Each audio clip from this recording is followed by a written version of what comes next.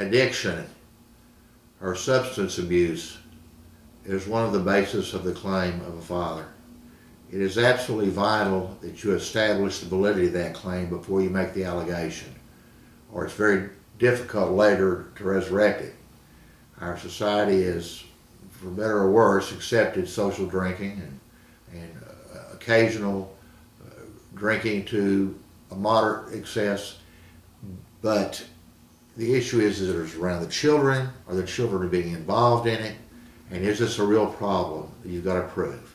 Most courts will order a drug test, and take great care that you don't have a urine test, because they do measure certain things and they measure them with validity.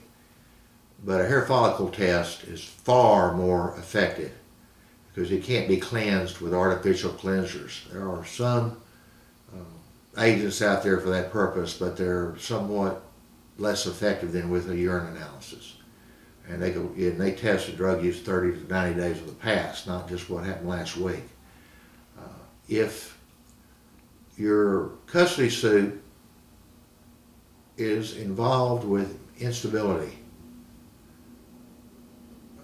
social disorder, character disorder, bipolar complex, depression,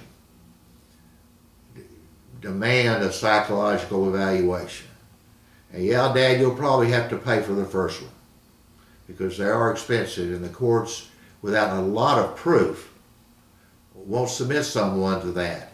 But if the evaluation turns out to be in accordance with your fears, you won't have to pay for the second one, generally, in most jurisdictions.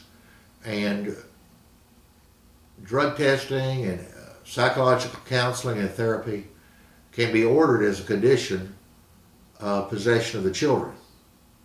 And it's a powerful tool in a custody suit.